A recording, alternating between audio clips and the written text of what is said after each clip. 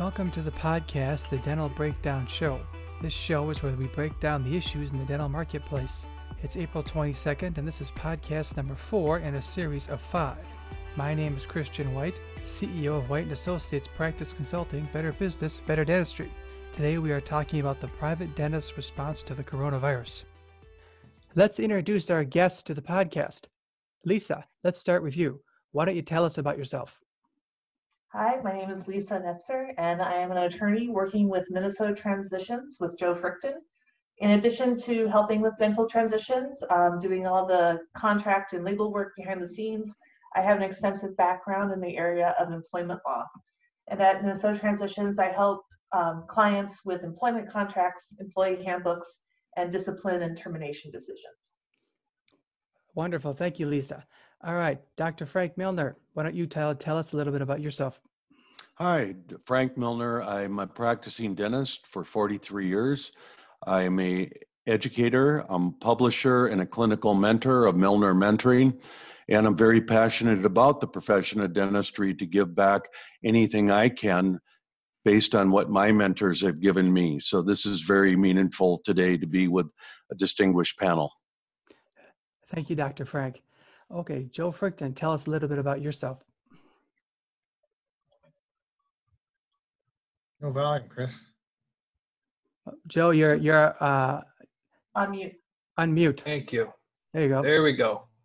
Thanks for that. Try that again. So I'm one of the founders of Minnesota Transitions, and I'm an attorney, and we're a full-service practice transition firm helping dentists with selling their practices, joining practices, partnerships, and then all the legal issues that surround those transitions.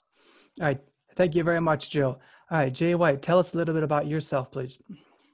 Thank you, Chris. I've been working in the dental field for the past 40-some-odd years with White & Associates, and we are teams. We help in communications. We help in developing of systems and performance and profitability of practices.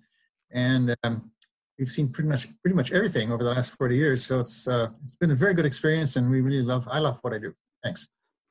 All right, thank you very much, Jay. Okay, Lisa, I'm going to come right back over to you to start with today. The Family Medical Leave Act. The Secretary of State has updated the guidelines. I know you've got a lot to share about that. Why don't we start with that, please? Sure. So the specifically what I want to talk about is the expansion of FMLA and the expansion of paid leave under the CARES Act. The great answer for the vast majority of businesses we work with is that these new paid leave provisions do not apply to you.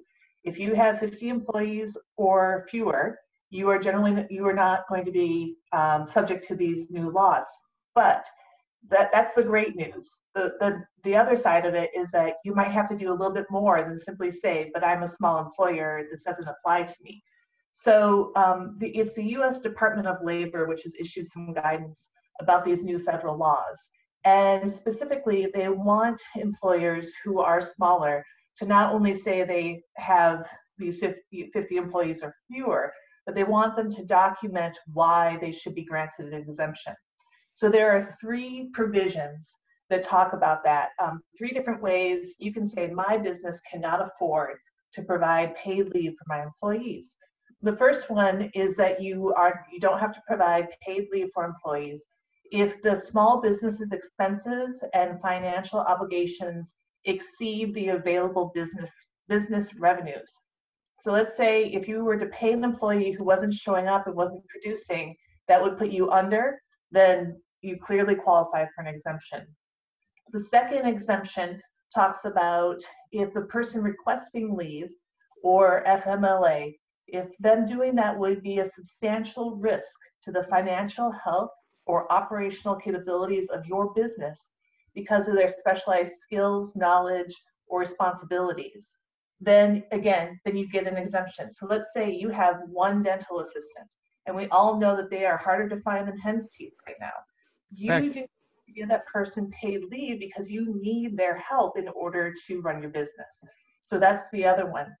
The other question, the other exemption, or the third one, is a lot like the second one, which is simply that there are not sufficient workers who are able, willing, or qualified who'd be able to fill that empty time or space. So in other words, if you can't find more hygienists, if you can't find other people, you also qualify for an exemption to this paid leave provision. So those are the three, and I'll summarize them as: number one, I can't make the budget work if someone's out on paid leave. Number two, the leave risks my ability to run my business because I need this particular person. Or three, I cannot replace this person because there's no one else in the area who could provide these specialized skills. The vast majority of people who have licensure are going to fall under those categories really easily. But what's important is that employees can ask for paid leave. They can always ask. What the department has indicated is they don't want you to send anything to them to request an exemption. Instead, they want you to document when the employee made the request, how many employees you have, and why you fit into one of those three exemptions. So you document that, put it away in your file. The only way somebody would ever look at this is that these provisions are going to be enforced by the Department of Labor. So under the Fair Labor Standards Act. So it's just like if you were paying someone minimum wage, it's that kind of a claim.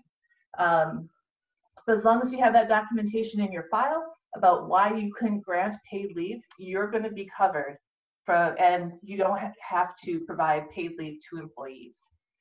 If you have specific questions about that, we'd be willing to walk you through that. And maybe you have an accountant who could say, listen, if we had this person on paid leave, the numbers don't work anymore. Any sort of documentation like that's going to help you out.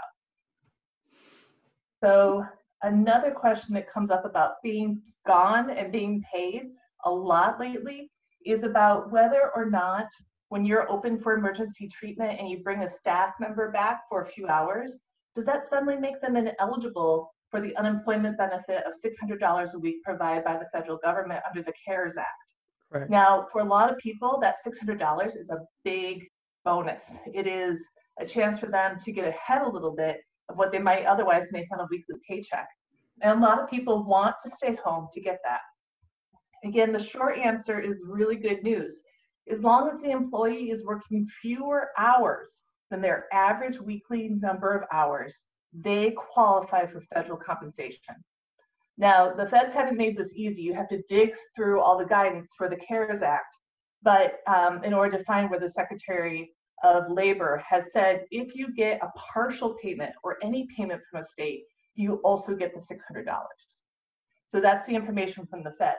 The best guidance really comes from the Minnesota Unemployment Insurance website, which is mnui.org.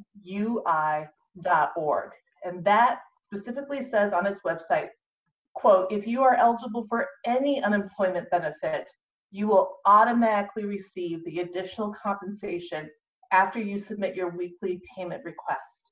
So when your staff sees a payment, what they'll see from the state is a payment from the state, which is for the hours, their calculated benefit, and a second payment of $600 from the feds.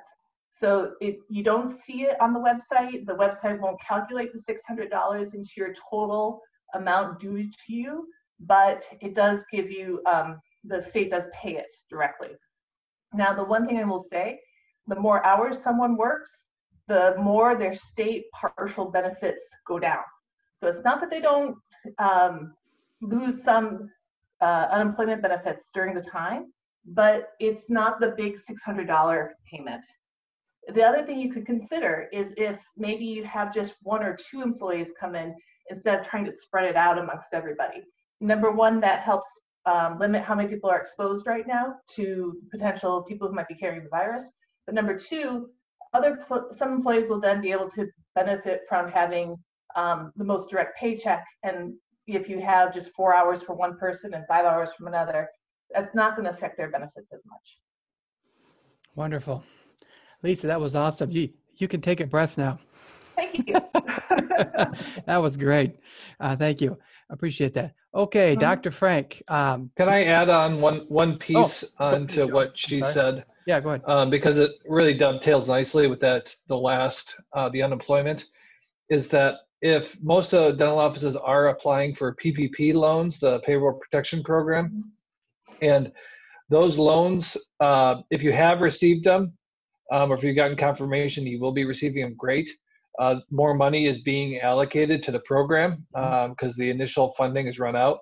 And so we recommend you talk to your banker to get that application submitted if it hasn't been. But once you do get those funds, there are very strict rules on how on hiring your staff back and bringing them back to their regular compensation. And in order to have the funds forgiven, and which is the goal, is to have all of it forgiven. So what we're recommending is that if you do get the PPP loans, is to work with your banker to make sure that, or your accountant, to make sure you fully understand the requirements for having those PPP funds forgiven, and to understand how much you need to hire the staff back, and the timing of all of that, because the rules are pretty strict on that. And you don't want to get into a situation where you're having to where you can't get fully forgiven for all those PPP funds. Joe, I have a quick question for you. I'm getting questions from our clients. It has to do with income taxes on the money that you're getting. If excess along the way, are the clients going to be charged income tax on this? No, the PPP funds that are going to be coming in, when that is forgiven, typically when a loan is forgiven, then that's considered income to the recipient of the loan, and then you're taxed on that. There's a provision in the CARES Act that says that those funds are not considered income. Okay. And now it is taxed when it's paid out as wages to the doctors as well as the staff. That's going to be taxed in normal income tax levels. There's also this is getting a little more into the weeds of the law, but there's some ambiguity about whether or not you get to deduct the payments that you make to your staff on your taxes for 2020. Good question. And there is conflicting laws and conflicting readings of that. So we don't know how that's going to be treated from a tax standpoint. But in general, when you get those PPP funds and they're forgiven, then that's not considered income, taxable income to the owner. Okay. All right. Thanks, Joe. Appreciate that. Okay, Dr. Frank, let's shoot it over to you for a second. Patients are going to be coming back into dental practices after they reopen. I think, you and I have chatted about the services that the dentists are going to be able to offer to the patient. It's going to have to be a little different. And patients are coming in, either having lost a job or, having a financial pressure. Tell us a little bit about how the dentists are going to deal with that, especially the services that they're going to have to offer patients. Okay. This is a brand new topic. I never thought as a clinical mentor and an educator that I'd have to deal with this subject matter, but it's here. I would advise my colleagues is do not default back to what you knew before the virus and continue on with that mindset. Christian, I see you have a big leaky filling. Let's get you scheduled for a crown. I don't think that's going to make it. I think today, I would advise any colleague to offer conservative treatment that makes sense to the patient. There's a lot of moving pieces here, is that if you want to avoid complications and more extensive dentistry, you have to prevent it from happening in the first place. That will be your prevention side of the coin in your hygiene department, et cetera, to prevent the disease, looking at the risk factors. And then what a lot of my colleagues don't know is if you do engineering prep designs, you're going to have less sensitivity issues with the restorations that you have. People are going to have less money, and if they have insurance benefits, they're probably not going to use it right away. They want to be safe. So anything you offer the patient, it has to pass the patient's price testing to start out with. What does that mean? If you have a fractured cusp, Christian, on a molar, perhaps you don't want the crown right away. Maybe you want a transitional restoration. Now the dentist must document with an intraoral camera photo, if you're going to do a crown later, have a documentation that you can do the crown later on. But what are you going to use for the buildup material? Now we're getting down to ground zero. I don't think you want to use standard filling material that doesn't have a bioactivity component to it, because you don't know how long that transition is going to last. I would tell you to start looking at glass ionomers, which have ionic exchange, can actually remineralize and prevent micro leakage. You want transitional therapeutic restorations. The most important part, it starts with the dentist being empathetic about the patient that's coming in. That will be in question number 5. But the offer on the table should be a concerning importance of your overall health as a human being, first and foremost, and then link that together with therapeutic products that will actually stimulate oral health to prevent further damage. Maybe if you have a deep cavity, Christian, or Jay, Lisa, Joe, instead of committing you to the endodontist right away, or the endodontic file, maybe you want to practice some selective caries removal by the Dr. Hall, where you leave some of the decay behind but have sterile borders, and then you can surround that with the filling material actually to produce secondary dentin that will delay the root canal procedure.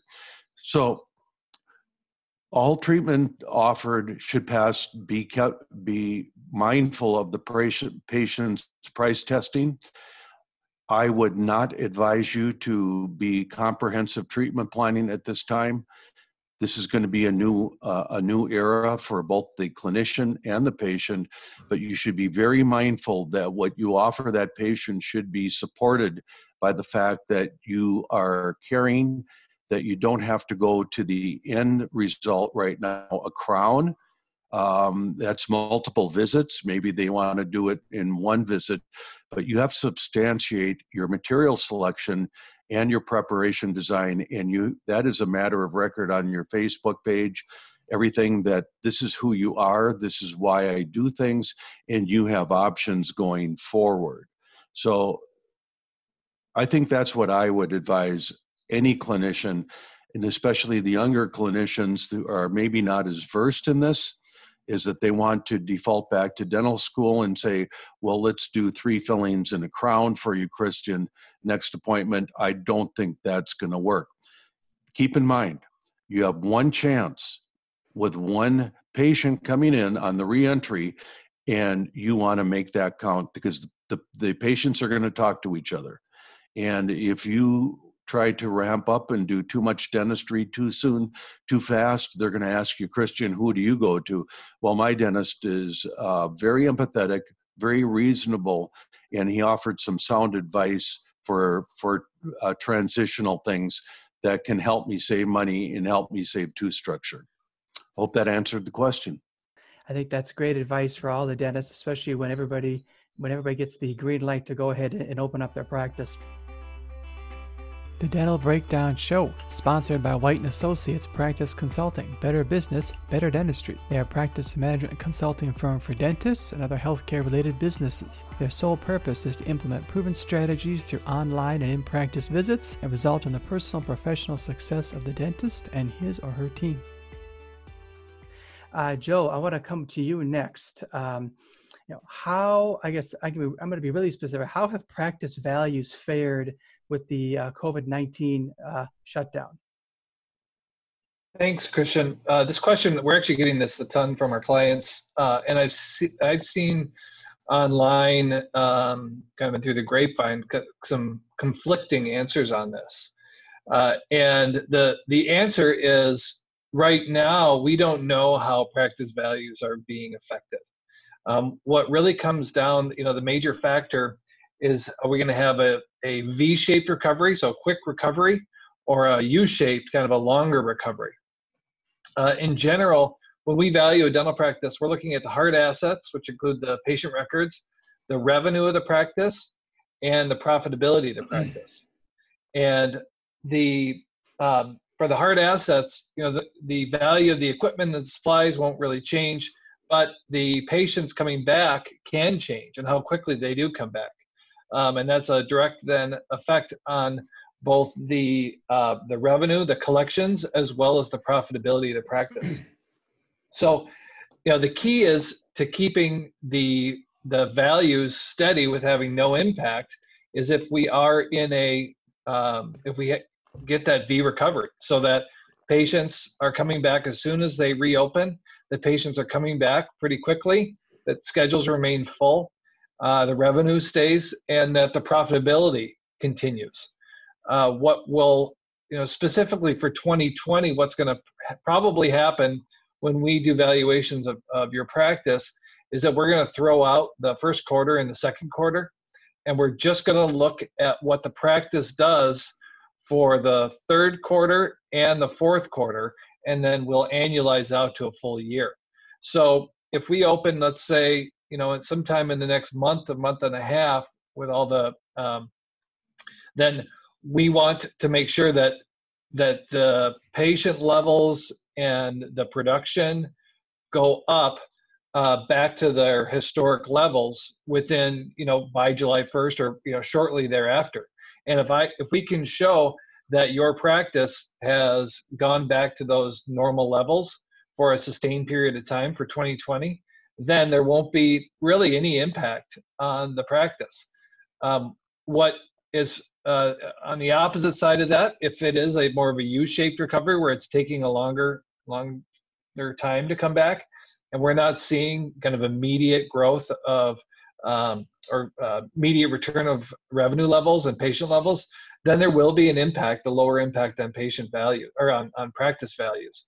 So it's imperative to continue to work on recall and making sure that those practices do come back and that you're actively working on getting ready to come back. So I think that as long as we are active in working on the practices, then we shouldn't have much of an impact. And the other piece I want to add on is that most likely we're going to be somewhere in the middle, or we won't get back to historic levels right away. But we will, but there will, patients will come back. Dental work does not go away. Teeth still decay. And so what's imperative for dentists to maintaining their value in their practice, or when they're looking at a dental practice to purchase, if they're considering joining another office, is to monitor their overhead along with their revenue. So if their revenue is not going up back to normal levels, look at ways to keep that overhead, to cut back that overhead and commensurate levels to the revenue. And because the worst thing in the world is that the revenue doesn't come back all the way, but the overhead comes back in a big way. And then the overhead the profits are going to get squeezed, and then that's going to have a very significant impact on your practice value. And that's really when that overhead gets squeezed and the profits, or the overhead stays high and the profits get squeezed, that's where we run into problems with transitions and finding a younger doctor to take over a practice, because there isn't that money in there to support their own living expenses, as well as the any loan for purchasing the practice, or if they're buying into the practice. So monitoring that overhead along with the production is crucial to keeping those patients, keeping the practice values where they are. And so I know that White & Associates works on recall and budgeting and making sure that the practices are profitable. And I know that you guys can really add value to practices to help with in that area to keep those practice levels stable. I Thank you very much for that, Joe. I appreciate those kind words. And thank you. Just a quick question. So, Joe, from your perspective, from the transition piece, when you're looking at overhead, what's high to you? At what point do you kind of start seeing profits being squeezed? I mean, is there kind of a range or a percentage that dentists can, kind of just compare their practice to? Sure. The three percentages that I look at when I'm valuing a practice, the first isn't really overhead, it's write-offs. And when write-offs, insurance adjustments and other write-offs are over 20% of a practice of the production, then we're going to naturally see a higher overhead in general because it's going to cost that much more money to produce the dentistry, but you're not getting the corresponding revenue to support it. So anytime it's going to get, when that collection percentage is, 75, between 70 and 80%, which we see from time to time, we're going to naturally see the profits are a lot skinnier. The other two pieces from an overhead perspective that really can drive that higher number is in the staff and the total team expense. So that's both compensation and benefits. And if that number is over 30% of the revenue of the practice, then that's going to be too high. And it could be 30, 31, 30, 31, 31 and a half. But if it creeps into the 30s, that's when the profits are going to go down. And that's the most common place that we see that overhead can get a little out of whack. And the last piece that we see from time to time is in the facility expenses. So that's in rent and in utilities and everything that goes into maintaining your facility. And in an ideal world, that's going to be between 5 and 8% of revenue. But if it gets to 10% and goes above 10%, that's going to be another pretty big red flag that something's going on in the practice. Now, it could be that going back to the staff a little bit, one of the problems could be in the hygiene department. If the hygiene department isn't producing well enough, then you're not getting that production you might have the right staffing levels and you're paying them in normal, market wages. And so there's nothing you can do to affect the staff. It's not like you're paying them too much, but they need to be producing enough revenue to justify and to keep the collections up and to keep that overhead in a normal percentage. So it's not just that you're spending too much. It can also be on the production side. The Dental Breakdown Show, sponsored by White & Associates Practice Consulting. Better business, better dentistry. They are a practice management consulting firm for dentists and other healthcare-related businesses. Their sole purpose is to implement proven strategies through online and in-practice visits and result in the personal and professional success of the dentist and his or her team. All right, Jay White, let's get over to you now. We're talking about the new norm in patient flow in the dental practice. You've got some ideas on that, and you actually had some experience with this morning. You didn't go to the dental office, but you went to the dermatology office. And I think you and I shared a little bit about your experience there. So why don't you take it away from there? Thanks. Okay, thanks, Chris. Patient flow and the flow through the office, a big question, and it's something that needs some focusing. So here we are in January going along at 100 miles an hour, and suddenly these practices are doing well, and suddenly we hit the wall and everything stops cold. And what happens next? Okay. On an average, the average operative appointment in most private offices is between 50 and 55 minutes per patient visit. A hygiene visit typically has been an hour. And they will see 8 patients a day. The corporate offices are much different. They work on a more higher volume patients. Operative visits will last 30 to 40 minutes, and a hygiene visit can be 30 to 45 minutes. So they run a lot more people through their organization. The asset that private practices have and still have is the relationship with their patients. They're part of the family. Offices are more just kind of get them in and get them out kind of a thing. But the question is capacity. What is the capacity going to be coming in the future, and is it going to be down, and how do we handle it? The changes that are coming, some of them are going to be as follows, okay? You need to spend some time, if it's a dentist or whether it's a team member, to reassure patients that they're safe.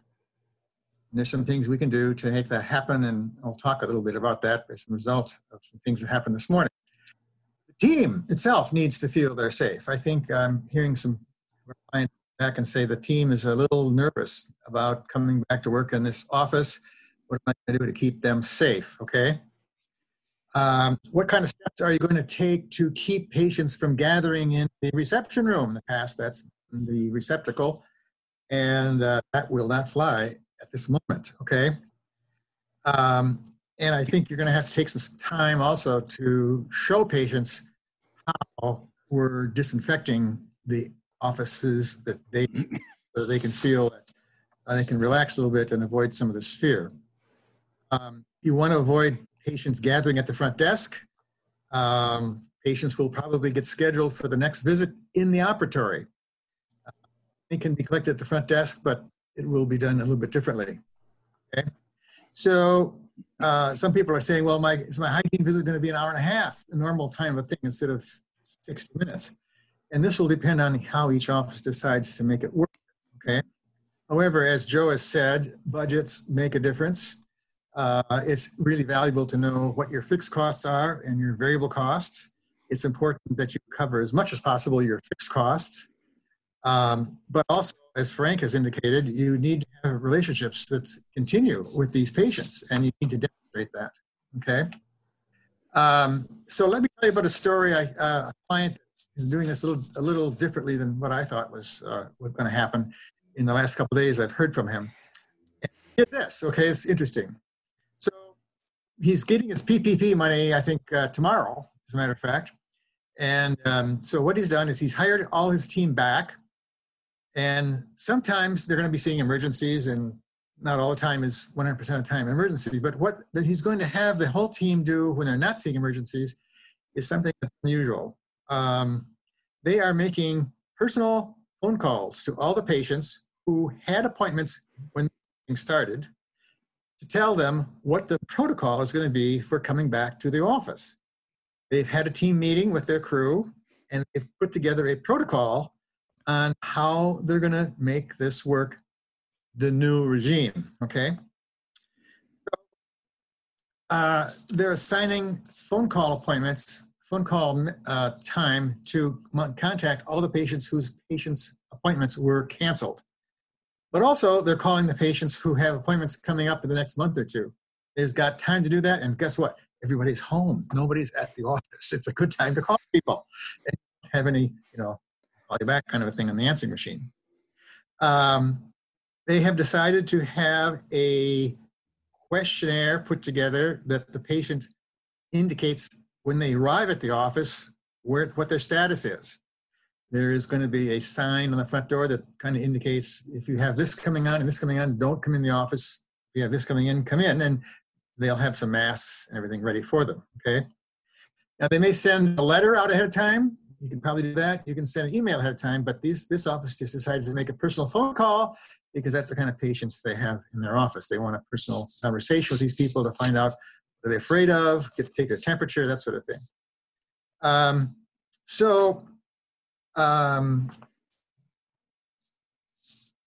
The other thing they're doing is this. This particular office has multiple hygienists with multiple hygiene rooms. So they decided to make the hygienist as productive as possible with all these things, but schedule the hygiene patients on an interval basis. So the first patient was going to start at 7:30. Second patient in the hygiene room was going to start at 8 o'clock. And they're going to alternate back and forth, and they're going to have an assistant who's taking care of the hygiene x-rays and cleaning up afterwards and sterilizing, and they're going to do all that in front of the patient. So that the capacity of the hygiene department won't be affected too much by the schedule. What's going to be is like the staff is going to do a kind of an upfront conversation with them to clear the way for the hygienists. And they're going to probably do the same thing with the operative patients. it's really important to have the team listen to what the patients are saying and what they're not saying between the words, and look at the tone of the voice. Ladies in the office are very, very good at tone of voice. My wife certainly is. And it is an indicator of people's emotional tension and how they feel. So those are things that are going to affect patient flow. And if you put together with the whole team working on it, you can put together an office that's going to be fairly well productive. And of course, it'll work out as time goes on. If we're going to be doing this 3 months from now, it's going to be different than if we're doing it 6 months from now. So we're hoping that it comes back. The vaccination is the only thing that's going to kind of get this back to normal, I think. So that's what's going on. All right, Jay. Thanks. Can I jump in with something No. there? Yeah, please Yeah. go ahead, Lisa. So we've gotten questions too from dentists about the logistics of opening up, and I just want to advocate and recommend to people that they check out what the Minnesota Board of Dentistry has put online. They have a very comprehensive list of questions you should be asking patients before an appointment is ever made, about current symptoms and things like that. And the CDC has also put out recommendations for medical facilities. Now, dental offices aren't exactly medical facilities, but there's a lot of really good information in their publications about what to do about patients. And I would say it comes down to 3 categories. One is scheduling controls. You got to control the schedule. You got to make sure people aren't coming who have fevers. You got to make sure people aren't coming who have coughs. And a lot of that can be done through phone calls, emails, other information, putting something up on your website saying these are the symptoms. We will not be providing treatment if you have any of these symptoms. So scheduling controls are important. Another one is engineering controls. So posting information, limiting the number of visitors. Consider putting in a plexiglass screen between the person who's at the front desk and the people in front of them, something to create barriers. How can you make sure patients are running into each other in hallways? Things like that to make sure your engineering controls are in place. And then the last form of protection really is PPE. What are you going to provide? How often can it be changed? Are you going to get point of care tests for people who come in? Are you going to test people for COVID? It's another possibility. We know some manufacturers are advertising to dentists that they can get a few hundred tests that use a blood drop. I don't know if those are really good tests or not. I'm not advocating those. I'm just saying there's lots of options out there to think about. But part of PPE should also be monitoring your staff. Do they have a fever? Do they have a cough? Do they have someone at home with symptoms? And also, what's great about this example that Jay gave is that the team is working on this together. Have you educated your team? Do they understand what to look for when they're working with a patient? Do they understand how COVID-19 is spread?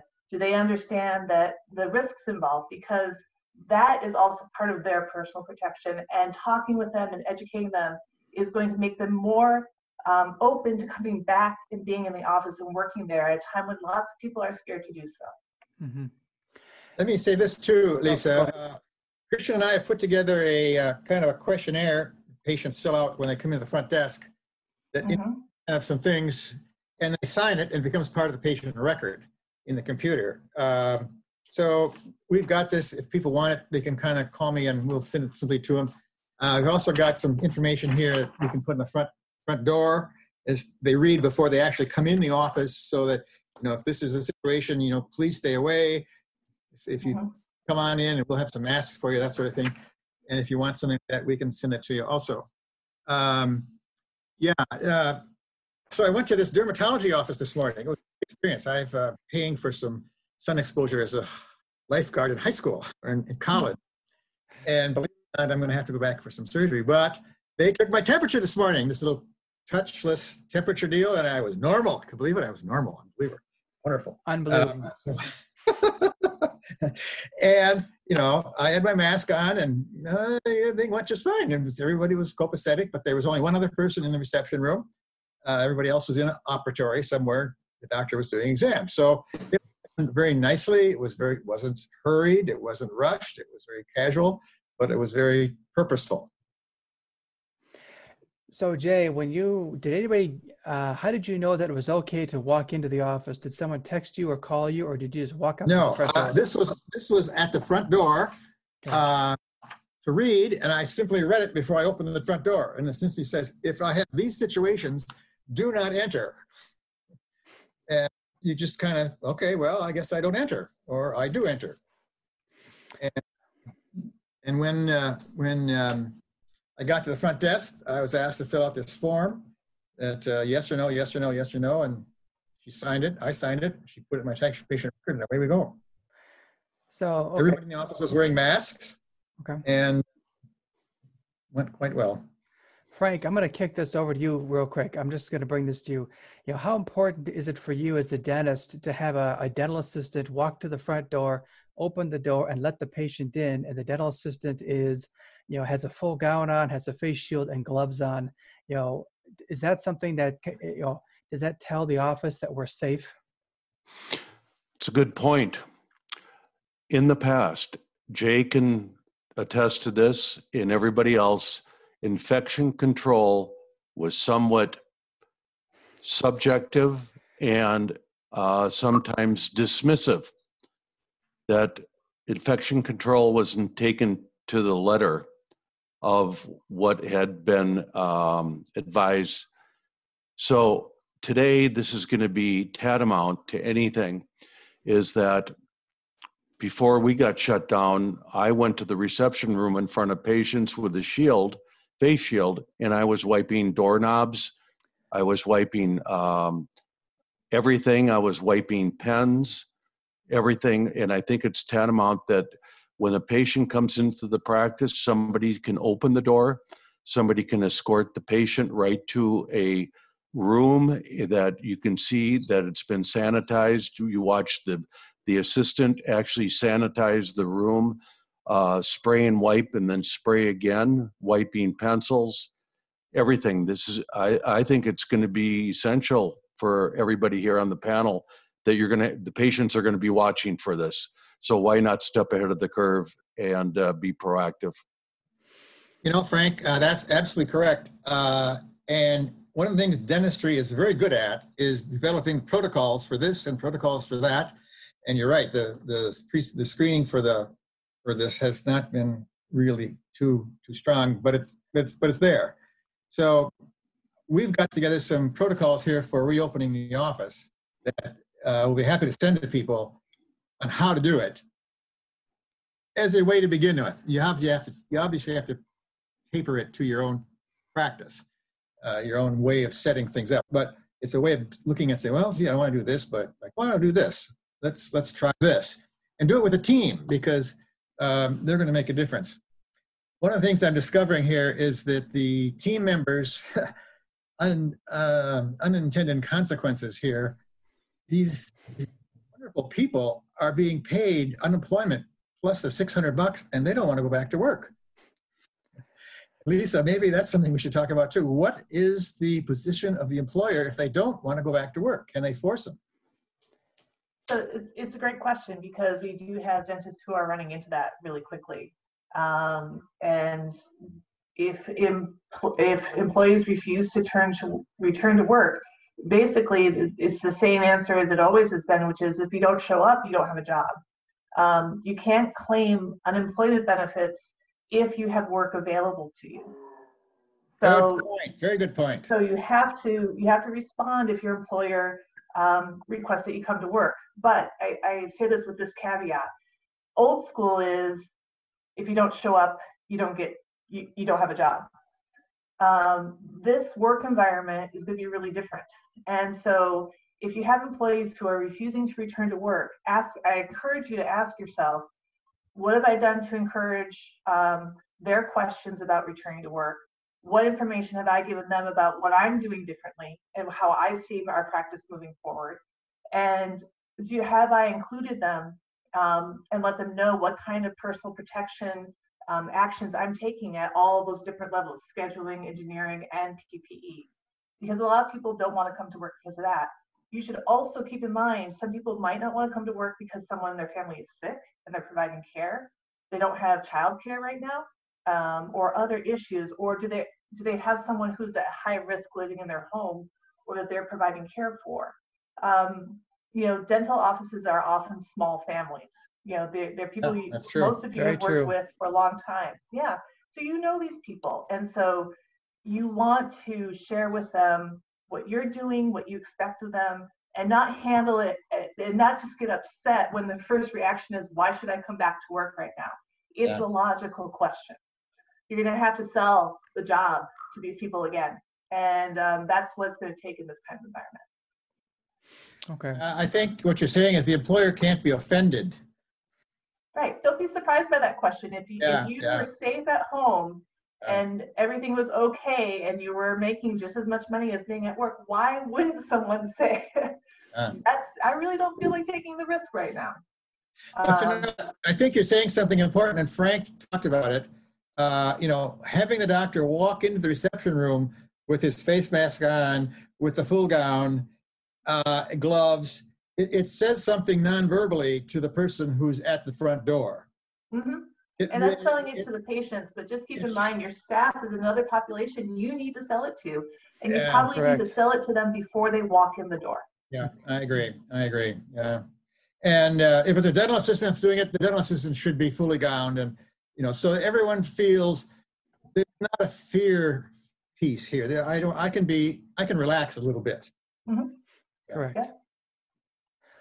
Okay. This has been a great discussion.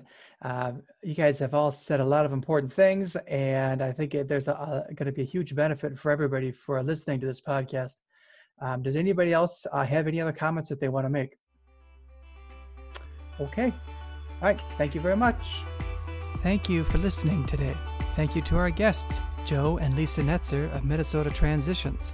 You can contact them at minnesotatransitions.com/contact us. Dr. Frank Milner, Clinical Mentoring.